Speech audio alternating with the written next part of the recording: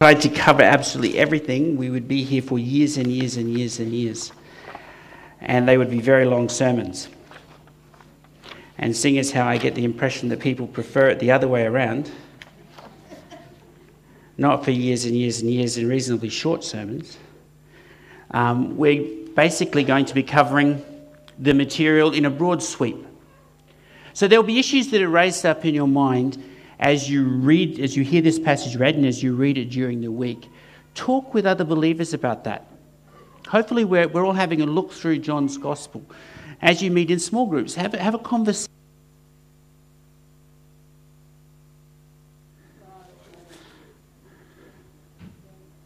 Still dead? Oh, it's alive. Someone prayed very quickly, thank you. So just as you go and you talk with people, have a conversation so you can dig up and plough through and meditate upon some of the things that are in this passage. This first few chapters of John talk about the first week really in Jesus' ministry.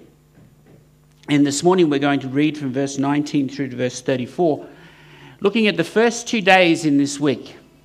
And they relate to John's witness of who Christ is. As we mentioned last week, John is trying to point to Christ, that we will see him as the one who's creator of the world, who's Lord of the universe, who has come to bring us into this relationship with God. And there are signs and witnesses to Christ through this book that he thinks as we look at that and as we consider that our hearts and our minds might be turned to follow this Jesus. And so we're going to read from verse 19 to verse 34 at some of the witness of John, the one who baptized. Let's read from verse 19. Now this was John's testimony when the Jewish leaders in Jerusalem sent priests and Levites to ask him who he was. He did not fail to confess, but confessed freely, "I am not the Messiah." They asked him, "Then who are you? Are you Elijah?" He said, "I am not." "Are you the prophet?" He answered, "No." Finally they said, "Well, who are you? Give us an answer to take back to those who sent us. What do you say about yourself?" And John replied in the words of Isaiah the prophet, "I am the voice of one calling in the wilderness, make straight the way for the Lord." Now the Pharisees who had been sent questioned him. "Why then do you baptize if you are not the Messiah, nor Elijah, nor the prophet?" "I baptize with water," John replied, "but among you stands one you do not know. He is the one who comes after me, the straps of whose sandals I am not worthy to untie." This all happened at Bethany on the other side of the Jordan, where John was baptizing. And then the next day, John saw Jesus coming toward him and said, "Look, the Lamb of God who takes away the sin of the world. This is the one I meant when I said, a man who comes after me has surpassed me because he was before me. I myself did not know him, but the reason I came baptizing with water was that he might be revealed to Israel." Then John gave this testimony, "I saw the Spirit come down from heaven as a dove and remain on him. And I myself did not know him, but the one who sent me to baptize with water told me, the man on whom you see the Spirit come down and remain is the one who will baptize with the Holy Spirit. I have seen and I testify that this is God's chosen one." John's witness, John the Baptizer. We often call him John the Baptist. He wasn't a Baptist, but he did baptize people, so it's probably easier. John, the one who baptized, the baptizing John, John the Baptizer, something else, just so we don't confuse ourselves. Right? John the Apostle doesn't tell us all the information about John the Baptist, but he had built up this following. He was an odd fellow, long hair, probably. He wore weird clothes, camel hair, he ate weird food, he was always on a sugar high, he ate a lot of honey. And so he came out of the desert. And he came out, if you like, as the image of one of the Old Testament prophets. There'd been no prophecy for about 400 years. And suddenly he walks out of the desert, dressed like a bit of a loon, looking like a bit of a loon, eating weird food, and telling the Israelites that they needed to repent, pointing out to them the sin that was going on within Israel, the sin that was going on within their lives, and calling them to a public confession, a public, if you like, identification with their need to repent. That's what his baptism was. I don't want to go into a whole conversation on baptism, but in terms of what he was doing, they were identifying themselves with this need to repent, with the fact that they were sinful people, and they're doing this in a public way. So if you like, he was the one coming out and calling them, mentioning to them the sin that was going on, and asking them to proclaim publicly that yes, they were in need of a change in their behaviour. And normally when that happens, people kind of shy away. But God's Spirit was working, and the people flocked to hear, and the people flocked to be able to identify in that public way through baptism, the going into the water and the coming out, the cleansing, an identification with I need to repent. If you look down the revivals through history within the church, they begin with prayer and they begin with repentance, with confession. People coming and acknowledging their need of the one who can save them, their need that in and of themselves they can't do anything. And this was what John was doing. As we read later on, he was going to testify, I've come to prepare a way for the one who's coming. I'm going to point to Christ for the one who can deal with this situation, if you like. He came and he declared. People flocked. He was building up a following, and the Jews is the way that it's written in the Greek. And in John's Gospel, it refers to those who were against Christ in the leadership. We read in the Synoptics, and we understand from the New Testament, there were others in the Jewish leadership who were not against Christ, but who secretly followed him. But those that were against him, and those that were to be against him, send this group of people down to John because he's raising up a following. He comes out of the desert like a prophet. And they say, I think, are you the Messiah? Is basically what they're asking. Are you the one we've been expecting? The one who's going to bring salvation? The one who's going to bring, they're thinking nationally, redemption, salvation from the Lord. And his witness, the witness that he proclaims is, I am not the Messiah. I'm not the one that you need to look at. And very brief this morning, all I want to do is mention a couple of these testimonies of John for two reasons. One, I think it's important for us as Christians to work out how it is that we too might testify, how we too might give a testimony of Christ, how we too might participate like John did in pointing to Christ. We can learn that from this. So those of us who already know Christ, we should pick up some of this information so that we can be appropriate witnesses to Christ in a world that's lost. But there's also, as we look at what John points to, a need for us to understand that some people amongst us have not yet turned to Christ. We've heard of Christ, we relate with the church, but we haven't yet given our hearts to him. And I just want to outline some of what John points to so that hopefully we might begin to respond to that as well. So firstly, he says, I'm not him. I'm not the Messiah. I'm not the anointed one. He goes on in the passage to say, I'm going to point to the one who is the anointed one. That's my purpose in my testimony, not to raise up an image or a practice of myself, but to point to Jesus. And I'd like us to think about that and the fact that we as a church and we as individual Christians, when we come along to witness, when we come along to worship, when we talk to people who aren't believers, we have of necessity this need to point to Christ. That's what Christians do. We don't point to ourselves. If we point to ourselves, we puff ourselves up. But what we fail to realize is that if the focus becomes on us, we are imperfect. We're not attractive. We're just like the people in John's day, in need of repentance. It's very, very hard to point to ourselves and be like us. That just doesn't work. When I first met my wife, it was at high school. Where is she? I love telling stories. I thought she was a Christian. She went to youth group. She went to missionary conventions. Go figure, what non-Christian goes to missionary conventions? So I figured there was this lovely lady who was a Christian person, so worth getting to know. But one day I said to her something about being a Christian. She just looked at me. She said, I'm not a Christian. Why would I want to be a Christian? Had the conversation. She was better than they were. So that when she thought of Christianity, the things that she had heard, the things that she seen was to point to this group of people to be like them. She wouldn't be like them. She was already morally better than them in many ways. They were hypocritical in so many things. Excuse me.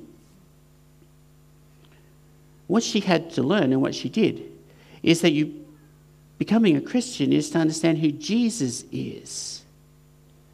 So I'd encourage us, first point, as we're sharing with people, point to Christ in our lives. Point to Jesus. They came and in the conversation they said, so if you're not him, are you Elijah? The Old Testament prophesied that there would be a coming of Elijah. I don't want to go into all the meaning of that, but basically whatever it was that they were saying in terms of the importance of him, someone to be listened to, Elijah come back in the flesh, he said, no, that's not me. They said, well, are you the prophet? There was to be a prophet like Moses coming. And again, with all of their understanding, he was denying that. He was taking the focus off of himself. And he said, no, that's not me. They said, well, on what basis then? If you're not this important person who's bringing redemption, if you're not the Messiah, if you're not Elijah, and if you're not the prophet like Moses, what gives you the gall, is basically what they're saying, to come and baptize us for repentance? Baptism was something that was there, if you like, that you could do with Gentiles when they became Jews, because they needed that cleansing to be Jewish in those days.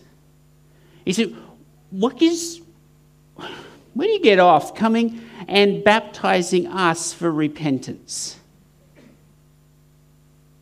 These were the Pharisees who were coming in. I suppose my question would be, were Pharisees good or bad?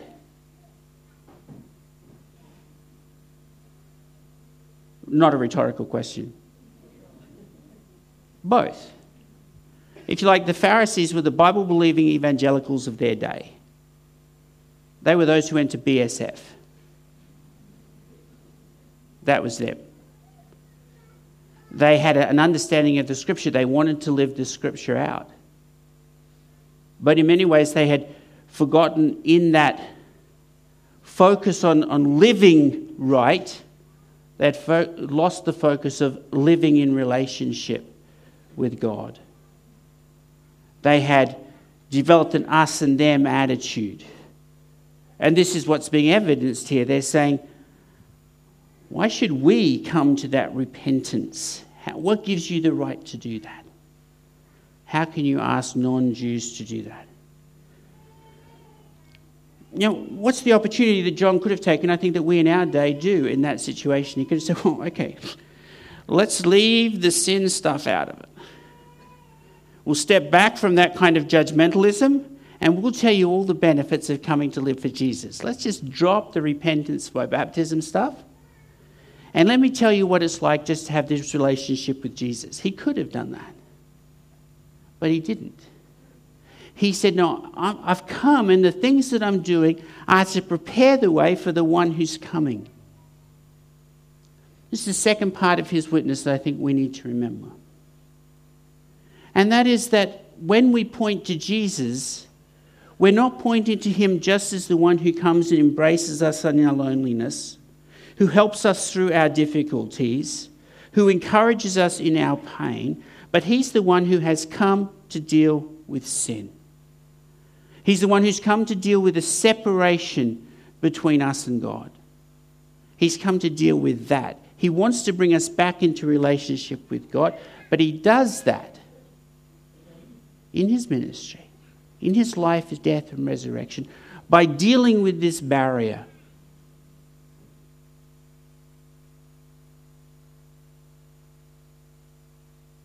sin in the electronics.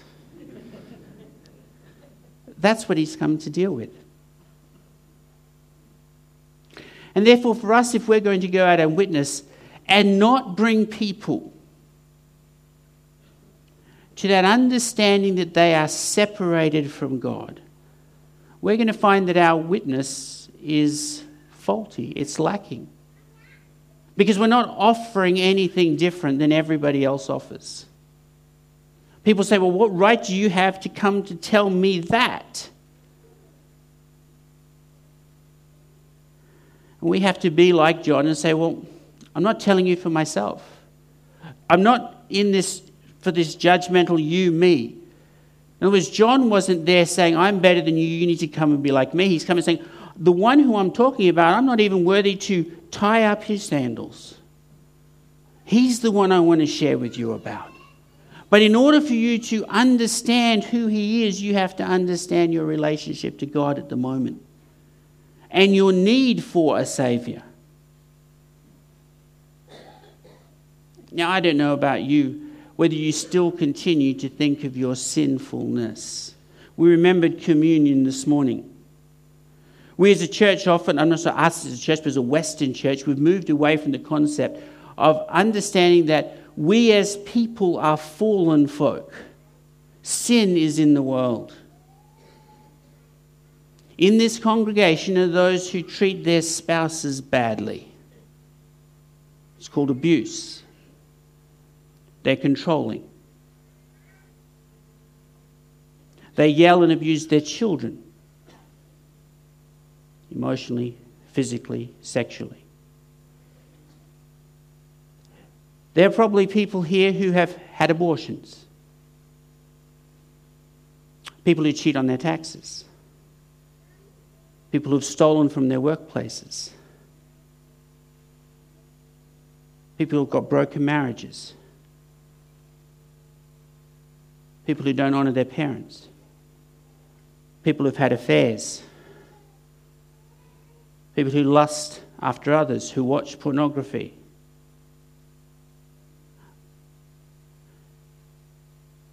Is that said to make you feel bad? No. But it is said to make you realise that every single one of you, myself included, is in need of this Saviour. And until we recognise that, then there's no impetus to come to him. People say, well, I can't take that message out to the world. I have to take a different message, because if I take that message out to the world, are they going to listen? The answer is yes, they do. Because the world out there knows exactly that they're steeped in sin like we are. If we take that message, though, like the Pharisees did, which is you need to do this to get right with God. If you don't do this, you're outside. You're not like us, and you have to go through this process to be like us. Then yes, people don't want to hear that. But when people understand that God has this message, this understanding for them to realize their brokenness so that he can redeem them and bring them to himself, the work of the Holy Spirit does work in their hearts, and people come to that understanding, and they want and they need to know the one who redeems them. This is the second part of John's witness. Firstly, always point to Jesus. Secondly, be open and honest about the reason why Jesus came. He came to redeem to himself a lost and fallen world of which we are a part. Don't shy away from that in your testimony.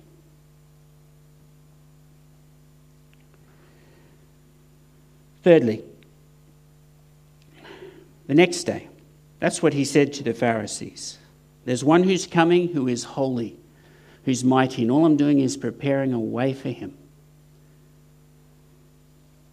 The next day, John saw Jesus coming toward him and said, "Look, the Lamb of God who takes away the sin of the world. This is the one I meant when I said, a man who comes after me has surpassed me because he was before me." That's why I came baptizing with water for repentance, that I might point the way to the Lamb of God who is going to deal with the sin. It's no good just outlining the judgment upon people because of their sinfulness. It's no good just having people recognize their sin and then saying, you need to change, you need to be better, because that's not John's message. His message is you need to recognize your sin, you need to recognize your fallenness before God, because there is one who has dealt with that.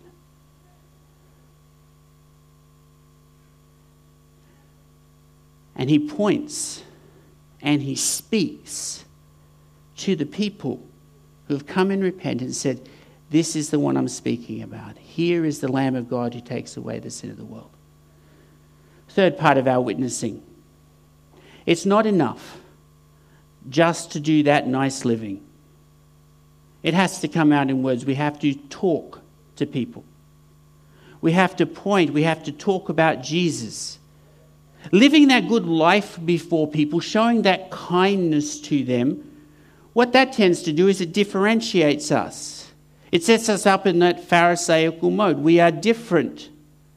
Come and be good like us. Pay for coffee for the person in the car behind you and say, I did it for Jesus. That's weird. I don't mind the coffee, but what does that tell people about who Jesus is, what he does? We have to have that conversation. You say, I'm not that sort of witnesser. I'm the sort of witness who takes the back step. That's not witnessing. That's withdrawing. That's setting up that we're different from folk. It doesn't have to be much. It just has to be the comment, the question, the bringing of God into our conversation, but with the aim to point to people to say, I know the one who can deal with your sin. Jesus, the Lamb of God, has come to take away the sin of the world. He's the one that you need to relate to. Next week, when we look at this, he points to his people who are following him, who have come and understand the need for repentance.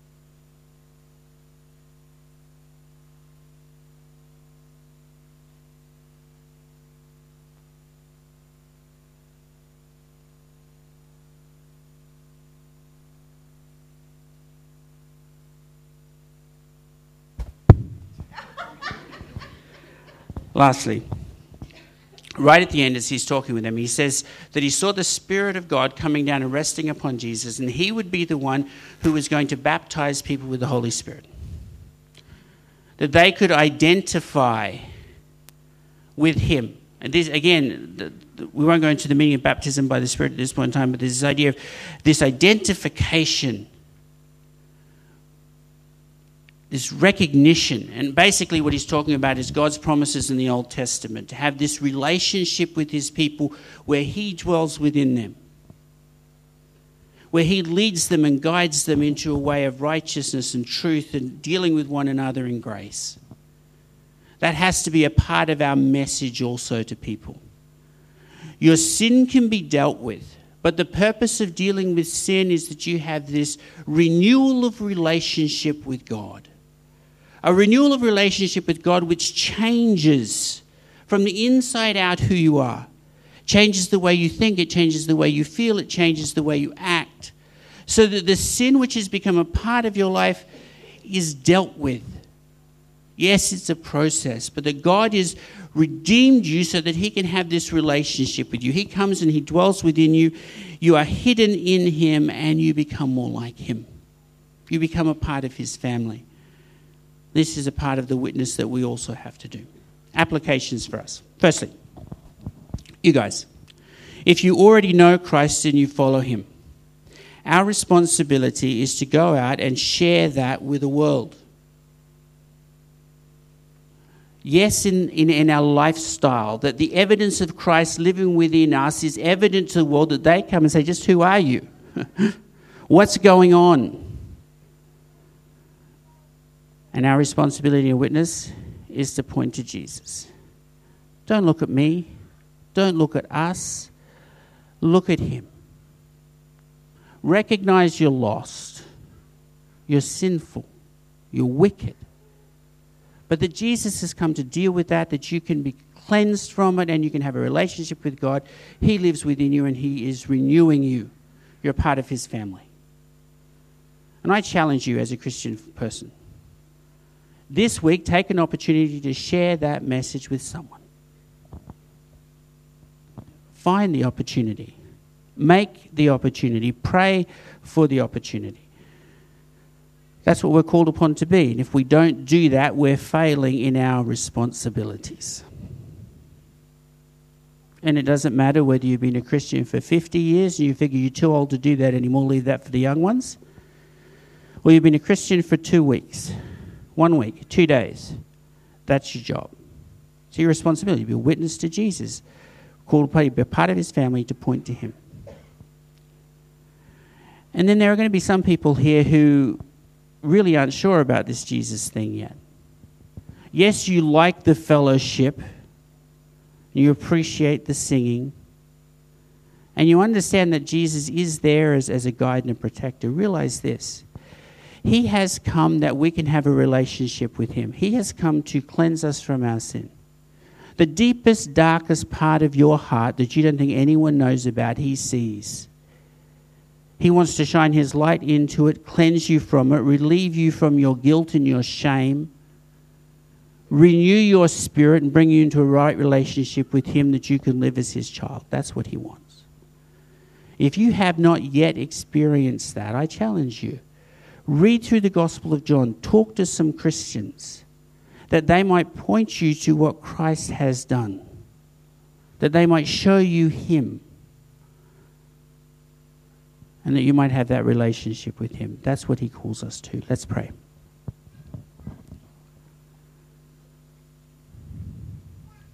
Heavenly Father, I pray for us as your people in this place.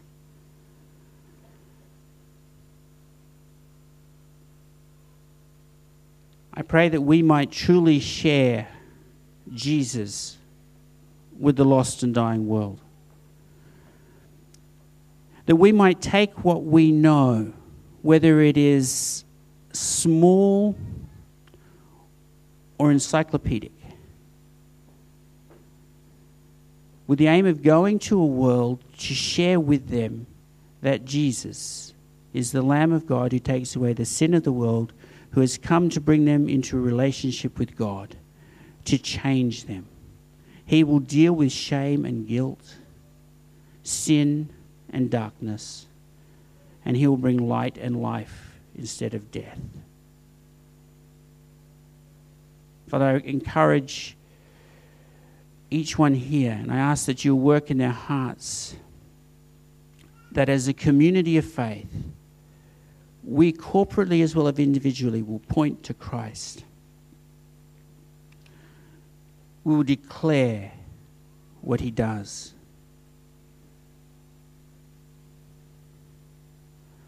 Father, I do pray for those who are here who have not yet identified themselves with Jesus.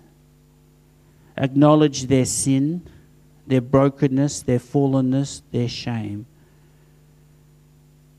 and ask for his cleansing, what he did on the cross to be applied to them, and renewal of their hearts and a new life in relationship with God. And I ask that they might take this opportunity this morning to do that. Father, I pray these things in Jesus' name.